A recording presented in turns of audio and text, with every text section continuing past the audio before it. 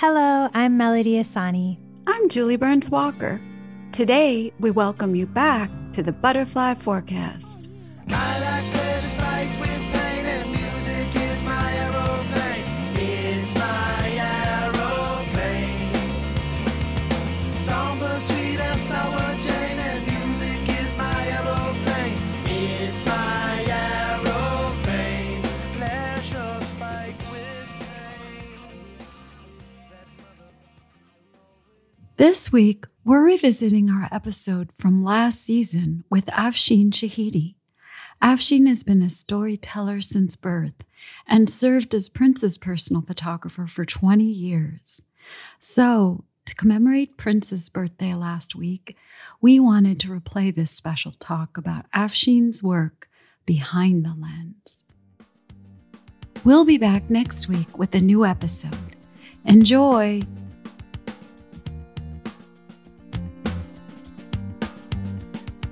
Just one note can make me float away. One note from the song she wrote. Well, it's such a pleasure to be speaking with you because Julie and I were speaking, and you're really somebody that's inspired us. You know, we met you in different ways, but I remember the first time I met you, which was at Prince's house when he was throwing all those parties in LA. I was so excited to meet you because I would rarely meet other Iranians in those types of environments. And then to observe your art and just your whole journey has been such a gift. It's like your presence is actually a present. Wow, that is so sweet of you. I was thinking too, just about when we met, and similarly, I was as excited to meet you because, like you said, there weren't a lot of Iranians, or ones that I knew at least at that point, in the creative world. You know, Prince has brought me close to so many people. I think one of the gifts, besides just, you know, being next to him and through osmosis, learning from him, was all the people that I've been connected to, the artists, musicians, fans, and that's really been a gift for me. Yeah, I think he was kind of gifted with bringing people together because even in his death, he brought people together. Yeah, that's true. Thinking about Iranians and creativity, I did a talk in London to a group of young Iranian professionals who would come to a gallery show that I had. And Iranians have just this really rich cultural and art history and a love for the arts. I mean, families get together and read poetry together. But if you ever talk to an Iranian parent, or a kid says, hey, I want to go into the arts, they're like, no, absolutely not. They discourage it. And yet we have this love for the arts. And so to find other Iranians that found their way into the arts and the creative spaces has always been special. And I didn't even start there. I was following kind of the cliche path, and I was a physics and aerospace engineering student. But I realized for a career and for a life path, it wasn't it. So I had always been interested in films and photography and image making. And I thought, okay, if this isn't it, what am I going to do? And really, I think it was a decision to figure out how to get into film. And I was living in Minnesota at the time, so it's not like there were filmmakers and movies happening. So one, figuring out how to just get into the industry or to learn. But also, you know, a challenge for me was like, okay, what am I going to tell my parents and my family? Because I'm going to step out of this world. My cousins were electrical engineers, really successful. One of them went to space. And here I am saying, okay, I want to get out of engineering and pursue art, filmmaking, I don't know what. So I said, okay, I am going to get a degree. This is what I'm going to pursue.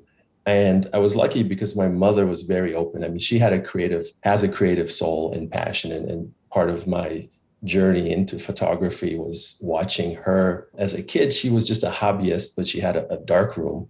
And so seeing an image appear on a piece of paper, this is before everyone just printed it at home, was like magic. I mean, that was the closest thing to magic for me at that point. But I still have aunts, not so much. I think it's been probably a couple of years since they've said, you know, it's not too late to get into computers. That's just a couple years. And I'm like, I'm not really sure what that means, but okay, I'll look into it. Oh, yeah. No, my uncle, until recently, would cut out job ads from the newspaper and bring them to me. And at least he evolved into like bringing me advertisements for design jobs. So that was like that's the closest I think he could get, but he couldn't understand the idea of me having my own business or doing my own thing. He just didn't get the stability there. Right. It took many years to come to terms with it. I knew that I couldn't, or I didn't want to have a regular job. I couldn't show up to the same place and do the same thing every day. On the other hand, the instability of being an artist or a creative person or working for yourself is a roller coaster. And it takes some nerve, but it also takes the understanding that, you know what, everything's going to be okay. And there's going to be the ups and downs. And I've made it this far. And it's only until recently where I've come to terms and found peace with it. And if things slow down, I'm like, okay, I'm going to enjoy this time versus being stressed out because, someone's not calling for a commercial job or whatever it is. So I don't know if others go through it, but for me, it really kind of was an up and down struggle until finding that peace and that realization that, everything's going to be okay. That's amazing. Yeah, the arts don't really have that. I mean, truthfully, neither does business. We just don't talk about it. Right. Business isn't as reliable or finance as we like to lead people to believe.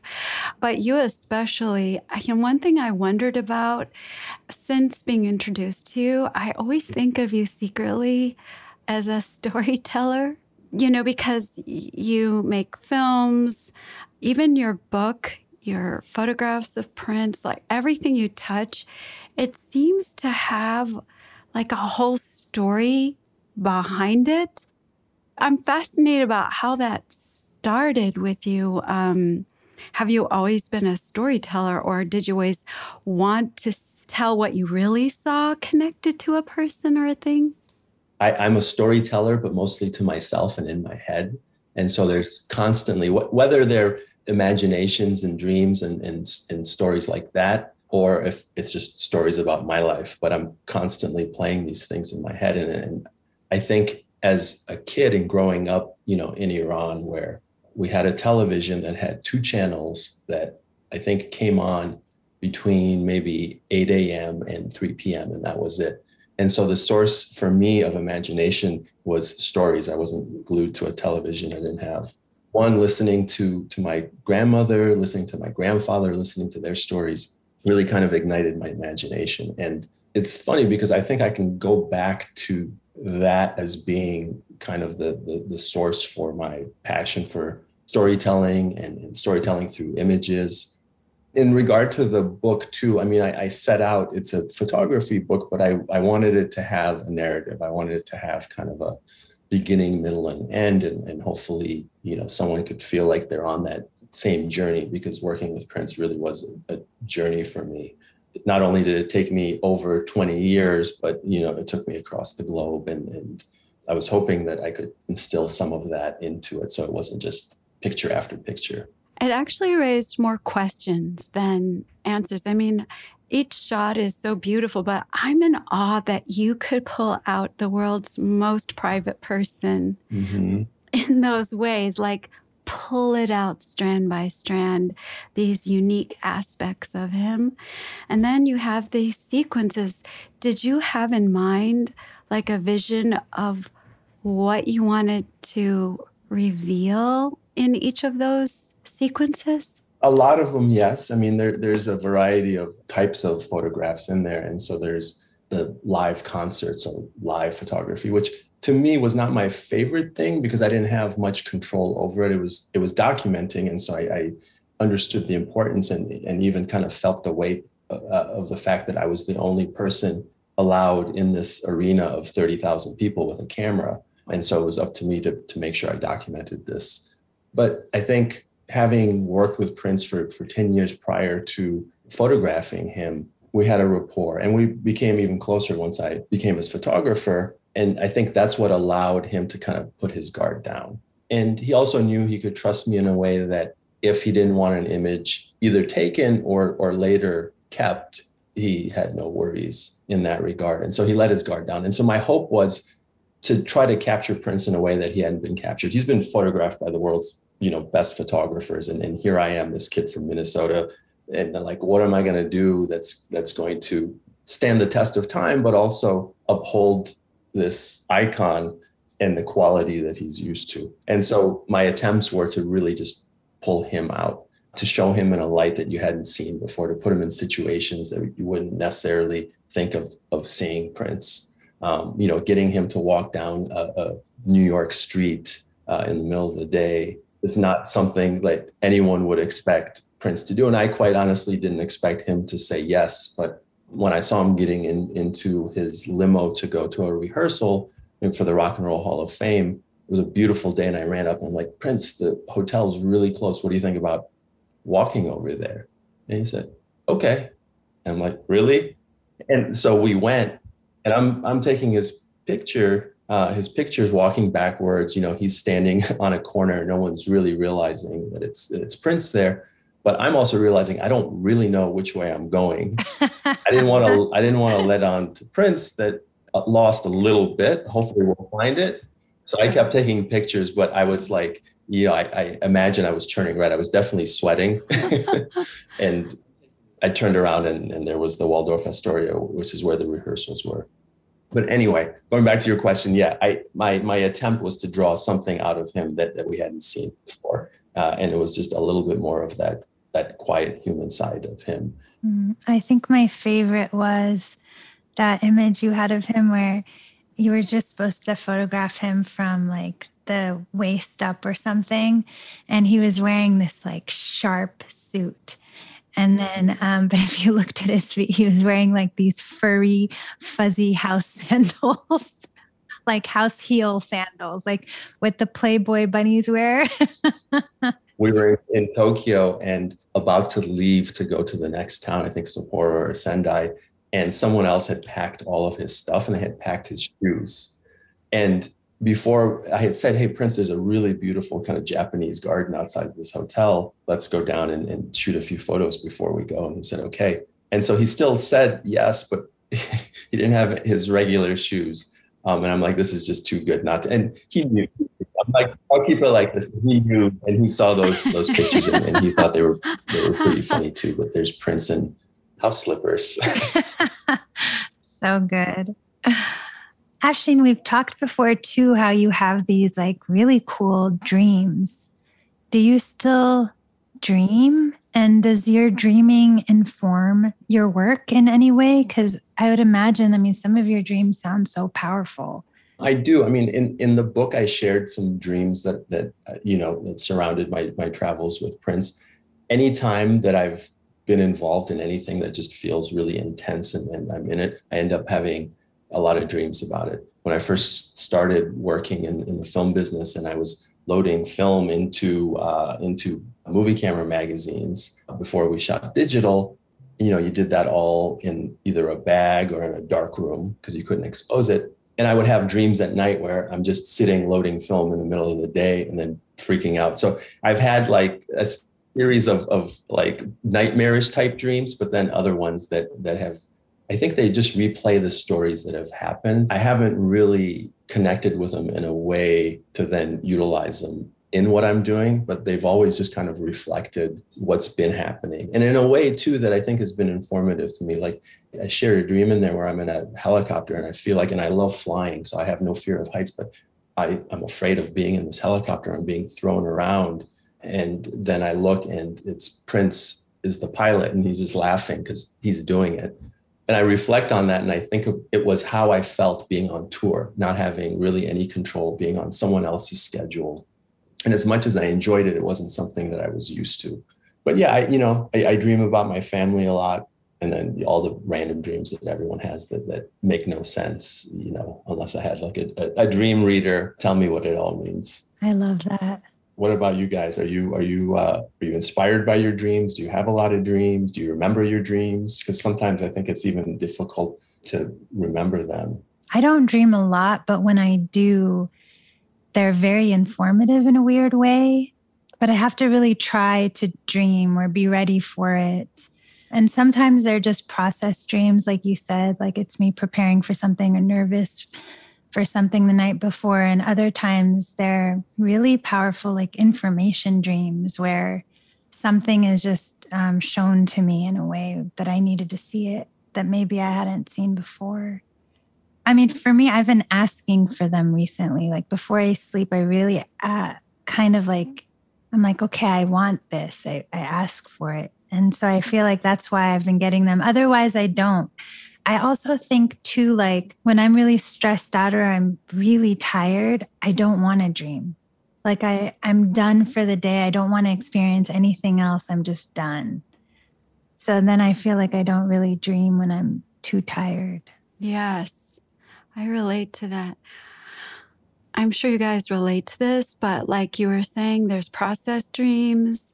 And of course, I have those. I have 3 reoccurring dreams since I was born. So I still get regular, I guess, installments of those. Wow. But then weirdly, with my job, every single night, I dream my clients for the next day. Even when I'm tired and I'm like, I don't want to work, I just want to sleep, I will dream them all. And when I wake up in the morning, sometimes if I talk with Mel or sometimes, Smishy, if you and I process it, I realize almost every day, I think I have issues. Like I wake up in the morning, I'm like, oh my gosh, I didn't even know I had those issues. And then that day, it was actually my client's issues. And then I'm like, but it felt so real. It was in the first person. But that's a weird thing, I think, about the relationship that I feel I share with people.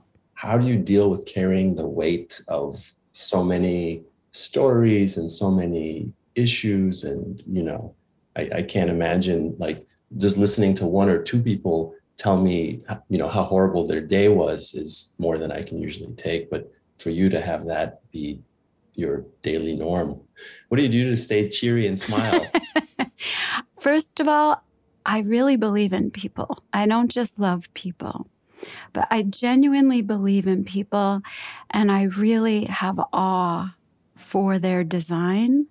And so really, I don't look at it as their troubles so much as I look at it from a perspective of, what do they need to engage in further that's really their design that will remedy this?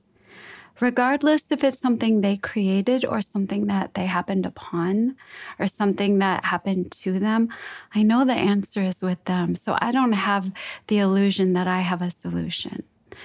And the other is my spiritual practice. I just really trust that if the stars and the planets all are aligned perfectly, why would we be different? Yeah, that's amazing. I need to learn from that because I feel like I carry a lot of other people's emotions and baggage. And even not to say that they're putting it on me or they want me to, but when I hear it, I'm like, okay, what are we going to do? How are we going to solve this? And I hold on to it. But I want to show care without also taking that on myself. So it's hard. We're talking about it like it's just super easy, but I think even it's hard to find your vulnerable places. I bet, Afshin, if somebody shared certain things with you, you'd already have a sense of it. Like, no, this is going to be fine. Let them work this out.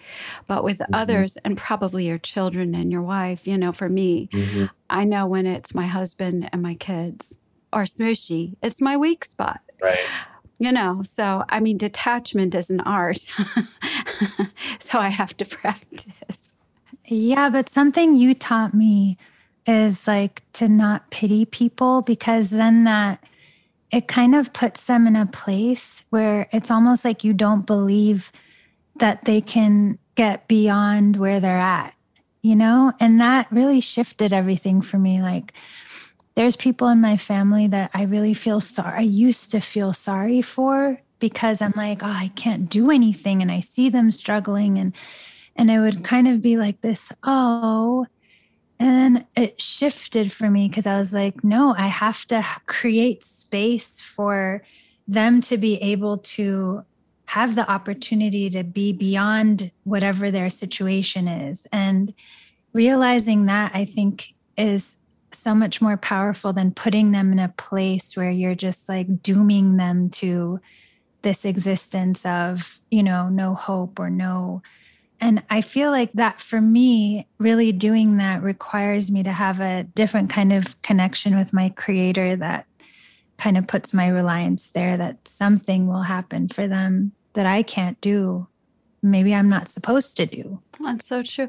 Well, and actually, I wonder, Afshin, when like you've been evolving your works, your career, your voice, your storytelling, while you were creating and building a family, and they're going through real life stuff, not just like as we're talking this very philosophical, distant process, but it's up close and personal. How do you do that? How do you stay in relationship with the stages they're at while following your vision and like being true to yourself? I wish I could say that I've done a good job of it. I don't feel like I have. What I did do was married really well. I married up, and I have a really amazing wife that is so grounded and so in touch and in tune that she's really carried most of the weight, because for me, I would get almost tunnel vision.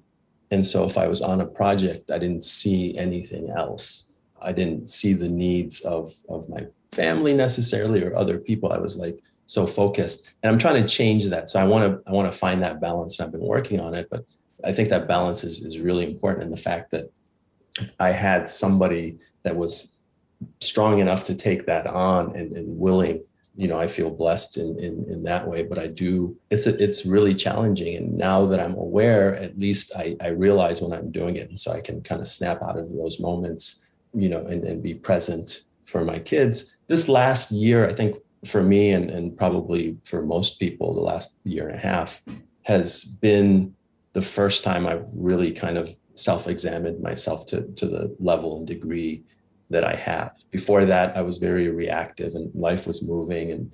But having that time to really just re-examine, and also getting to an age where you're kind of looking back. So the years behind you are larger than the years ahead. And so you start thinking about that and thinking about where and how you want the next, half of your life or third of your life to go. And I realized that during those times, being on the road with Prince, it was a gift, but it was also really difficult, and probably much more for my family than me, because they're living the daily life and the grind of being in LA and getting up and having lunches and breakfast and going to school. I'm working hard. It's long days, but I'm also at a concert. So I'm trying to find that balance. And now when I'm doing my own work, a lot of it I'm at home. And so I set kind of some parameters of time and space that I try to adhere to. And so then I can make sure I pick up my son and have time to spend with him. I can give my daughter a call, although I need to do it more than I do, but to call her and check on her. It's a work in progress. I mean, what I figured out is that I'm a work in progress, and that's the way I think life is going to be. I don't think there is an end. I don't think like this job is done. For so long, I feel like I was waiting for the thing to arrive. And I didn't know what it was, but there was something that for me as a kid, I looked up and it just seemed like adults had it all figured out. And I'm like, why haven't I figured it out? And I felt like I was the only one. And now I'm realizing that it's not just me. I think that's just part of being human. I recently got I don't know if got is the right word. I have a ADHD diagnosis and social anxiety and a few other things. And so those I look back and I'm like, okay, now things from my youth are making sense where they didn't before. But I'm going back through so many different episodes in my life, even working with Prince and thinking about how that affected that relationship, how social anxiety affected so many of the relationships and things that I either did or didn't do as a result of it, not having the understanding that I have now. And I remember listening to one of your podcasts, and you guys were talking about patterns and trends. And now that I've had this diagnosis, I feel like, oh, everyone has ADHD. I'm like, and this person, and if I mention it, there's a lot of people that just kind of say it like, oh yeah, I have that, but not necessarily in a diagnosed way or fully thought out. But I'm like, okay, so does everyone actually have it? Or am I just seeing it because it's now in my consciousness? And I was thinking about it. Is that a pattern or a trend? I mean, It's such a great observation of yours. And for myself, I would say it is a trend Mm-hmm. now because of our reordering of societies, you know, the imbalances. I don't think anyone can keep up with the irregularities that we've normalized, the disconnections we've normalized, the lack that we've normalized and just keep carrying on, when in fact people just need nurturing and nutritious relationships and Mm-hmm. connections. And Smisha, you talk a lot about cancel culture in your field and what you see, and observing that as a trend. And I think cancel culture is part of this. I've seen like the ADHD. Like, wait a minute, do we throw everything away? Why don't we first understand what it is? Is that we don't see people's true value like artists. What do sensitives and artists bring to our culture, our society? They are actually the only hallmark that will be left. Ironically, we don't help them in at all, and we make them feel the worst. But it's the only thing that will remain when we're gone. And so I think, you know, so many things are aspects of that ADHD trend. And also, do you not find it interesting that amongst my clients over the last maybe 15 years, why are 6-year-olds everywhere being diagnosed as ADD? What do you mean a first grader has attention issues? It can't be their issue. It has to be ours. Right. That's so true. ADD and ADHD were not on my radar. It wasn't something that I was even seeking out, like, hey, doctor, do I have this? It was something, that as a result of the testing and conversations and all that, they told me. And I was just like, really? And it is interesting because you're right. A 6-year-old, how do you determine that they are not paying attention? What 6-year-old can you get? All 6-year-olds have ADHD if that's the criteria. Yes. But in Iran, at least, none of these things, especially when I was born, were even in the consciousness. So they weren't dealt with. Like I said, it's helped me put some pieces of the puzzle together about my past that didn't make sense. And it's also helped me figure out how to do things differently moving forward. It's interesting what looks like ADHD in the description that you've been given, but I wonder what the upside of that is. Like, what does that allow you to do? Because you have an extraordinary lens.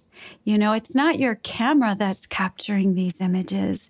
It's you. Mm-hmm. And maybe the flip side, how, for example, amongst predominantly African Americans, sickle cell anemia is prevalent here.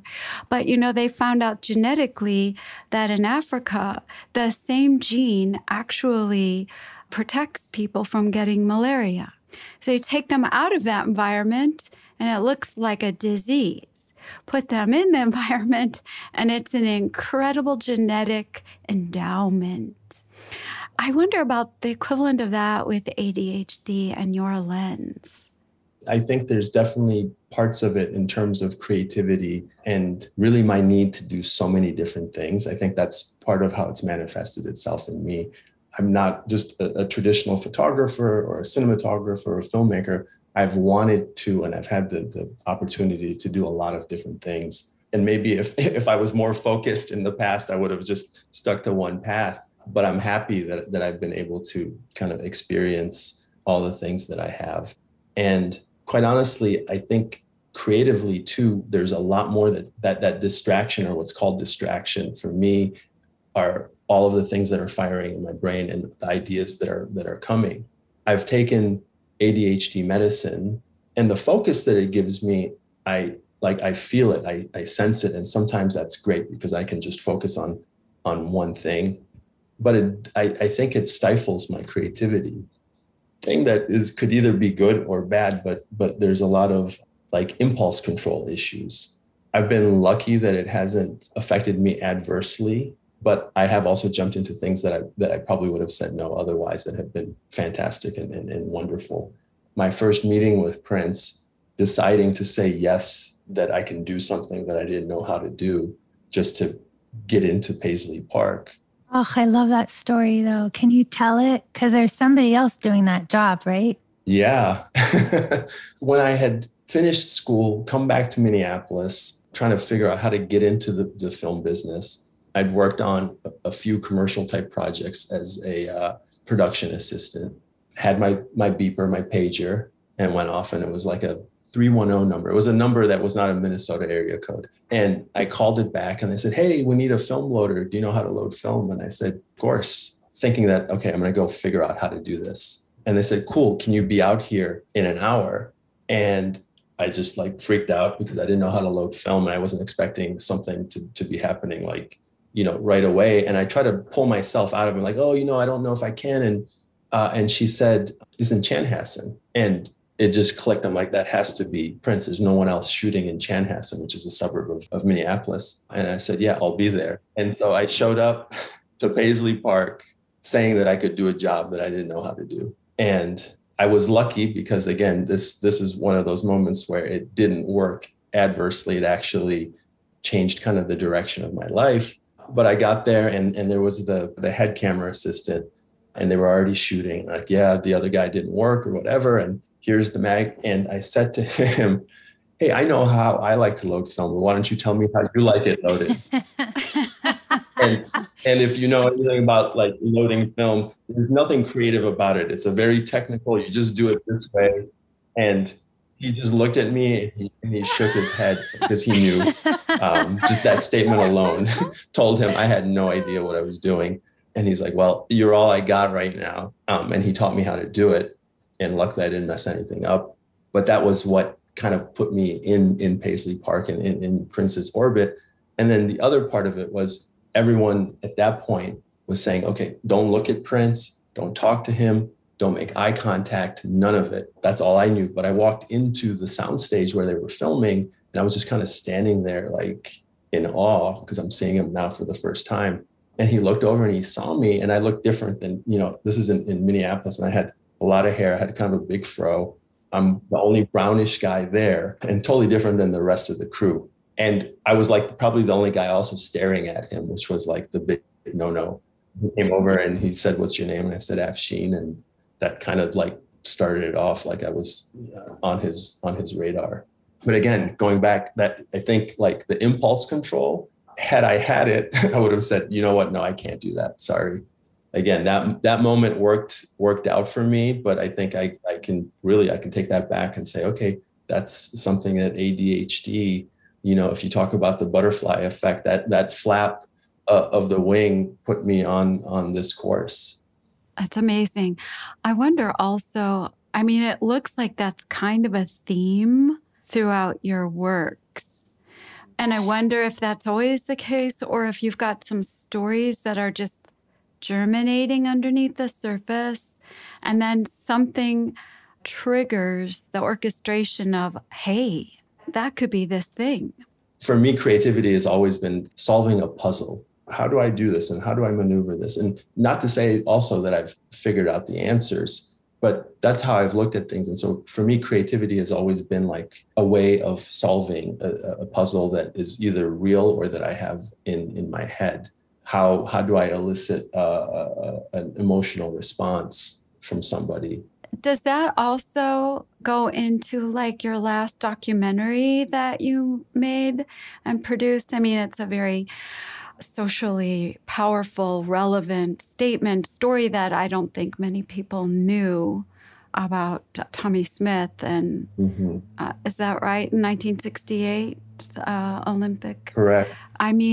It's weird because we know about Olympians. I feel like it's one of the things, especially in this culture, we're so sort of obsessed with being up to date about. It reflects our culture. We see ourselves in the Olympics. Yeah, I don't think very many people know his story.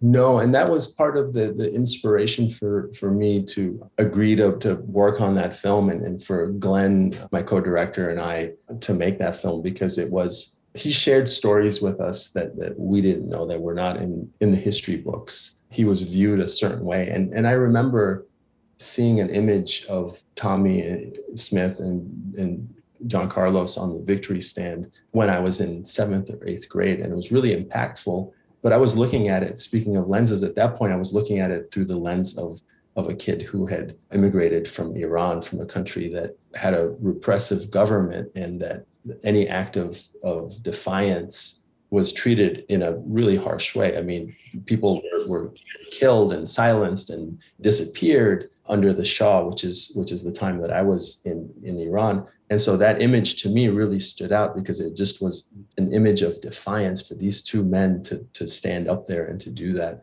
And so I researched it a little bit more, and what I read was Black Power and this, and it didn't really talk about the heart of the matter. Why were they protesting? What were the injustices? The things that Tommy and John were protesting or standing up for are issues that we are still facing and dealing with. And so we felt it was important to help facilitate Tommy telling his own story. And the response has been great. I mean, it's been nice to hear from people that they didn't know a lot of the things that we were able to tell. And then sharing that story with kids. We've been able to do screenings for several schools and then do panel discussions. And that's really been wonderful too, to see these kids really kind of excited about that history. And for them to, in these discussions, be able to connect what was happening then to, what's happening now, and the importance for them to use their voice and their platform, no matter how big or how small it may be. We didn't do any of that for any accolades, but to get into Tribeca and a number of other festivals, to get nominated for an Emmy, which was just like a huge surprise, and nowhere on my radar was I thinking or expecting that would happen. Quite honestly, I don't even remember submitting for the Emmy. So that was really cool. Oh, wow. That's amazing. Well, I mean, it's so tragically, but also excitingly current, like you're saying. It's, the social justice that you weave into today, that is today's story and today's struggle, is particularly poignant in your storytelling technique in that film. I found it really moving. It's not a dry documentary. You're telling the story and a lot of other stories and the backstory behind that story, which is what makes it so powerful. Not only, like you said, were we telling this historical piece, but we were seeing the man today. And it was almost like a phoenix rising for him to be so deeply involved in the art world now and to be heralded in that world is amazing. Ultimately, again, the same way that I felt responsible taking Prince's picture as one of the only historians of that moment, we felt very responsible in telling or helping facilitate tell Tommy's story in the right way.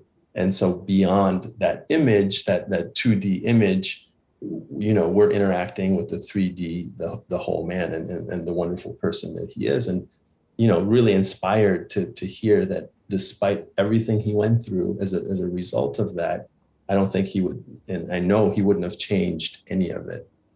Afshin, that kind of sounds like, I don't know, to me, it feels like from the outside that within a lot of the stories that you've helped forward carry a piece of your story, maybe, which is why you're able to carry them forward so beautifully. Like it feels like in a way you can really relate to those people and to those stories and to where they're at.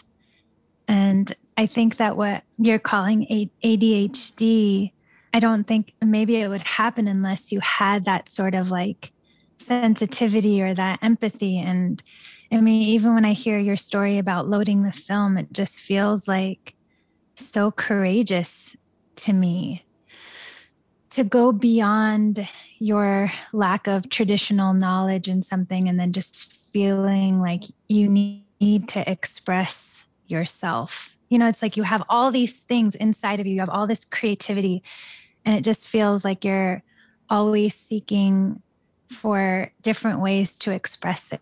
And I just think that that's super admirable that you keep having the courage to express it and always like charting new territory in expressing it, It's so cool. That's super, super inspiring. There's a lot of people that just get stuck and do nothing, you know? Mm-hmm. Thank you. I feel stuck in many ways. And so it's hard for me to really kind of look at the things that I've done and give them maybe the weight that they deserve. You know, when you're in the moment, you're like, yeah, I did that, but I'm trying to figure out how to do this. I'm really scared about doing this, right? And I'm not holding on. So it's nice to hear you say that. I appreciate it, and I take that in. And, you know, sometimes it takes other people to reflect for you some of the things that you've done.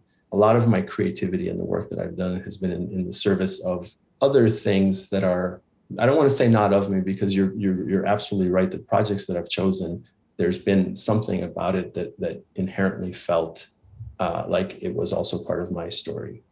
But most of the work that I've done has not originated from me. You know, filmmaking is collaborative, and so I like that aspect of it. But I'm ready to start telling some of the stories that you know we talked about at the beginning have been running around my head, and get those out, and still collaborate with, you know, with everyone. What I don't get in the commercial world, which is just really a paycheck, that's where I'm just purely doing something that I have no attachment to, right? Advertising. And that's where I look at it, as I was saying before, as a puzzle. Like, what I'm going to get out of this is I'm going to figure out how to solve this puzzle. I get really bored doing the same thing the same way. For a lot of people, it's very upsetting when I come into, whether it's Persian food that I'm cooking or any food that I'm cooking, I change up the recipe each time. And my family's like, okay, what happened to this? To how I light a set. And I walk in and I'll look around, and the first things that come to mind about how I'm going to light this, a big source there and a window and this and whatever goes, I take that all in, and then I say, okay, I'm not going to do any of that. I'm going to challenge and let me see how I can light it, still make it look amazing, but not that way. And again, that's just an exercise for me to keep it interesting. I think sometimes the assistant director or the producer is like, what's going on? You know, why is it taking this long? Oh, Afshin's trying something. But I need those moments for projects outside of myself. The projects that I want to do, I just need to find that courage that you were speaking of to let my voice out. And I'm trying to figure out how to do that. Well, I know that we're really looking forward to that. And I'm also really excited about your daughter, Yara, sort of taking on directing and getting more into filmmaking as well. And maybe potentially you guys telling some of your stories together. Yeah, it's exciting to really see her blossom. My wife has a really keen photographic eye. I would say probably better than me. She's able to take things in really quickly and figure it out. What she can do in a short period of time, it would take me probably, you know, a couple hours to figure out. So it's really fun to see both the two of them together are amazing. But the way they play off each other and the imagination, the creativity, and the stories that I think that they're going to be able to tell through the production company, I really can't wait to see how that manifests and to be a part of it. She really has evolved us, and that's kind of what Carrie and I have talked about. We want our kids to evolve us, not to emulate or to replicate who we are, but to go beyond. So they're all seeming like that's the direction they're moving in whatever world. And I'm not saying that it's in entertainment or filmmaking, whatever endeavor they choose. It's exciting to watch. Yeah, it's beautiful to watch. It really is. You really have created remarkable creations in human beings. Each one of them, they're so unique. Yeah, and I'm so touched that you named one of them after me. Of course. Yes, and he's our firecracker. So, well, Afshin, there's a question that we ask all of our guests before we end. Smishi, do you want to ask?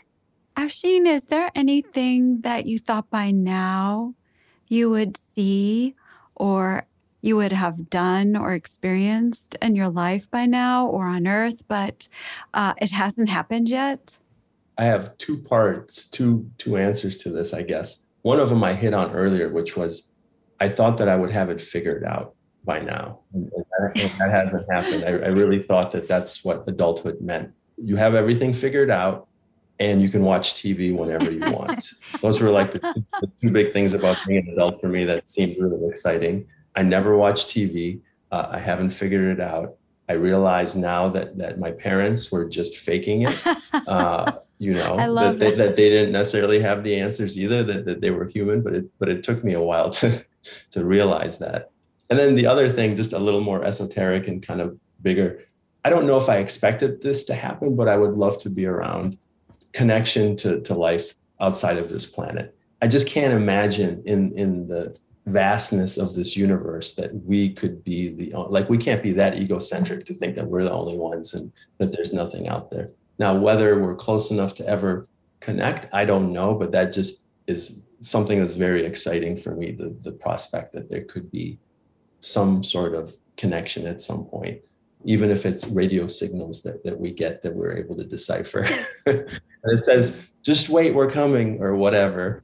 Yeah. Or even the idea that there's another civilization somewhere out there that's beyond us, or that has figured out more than we have, or maybe that's witnessed us fail so many times and has some kind of insight into how we could possibly do something different. Yeah, we'll just stay on the edge of our seats waiting for that story.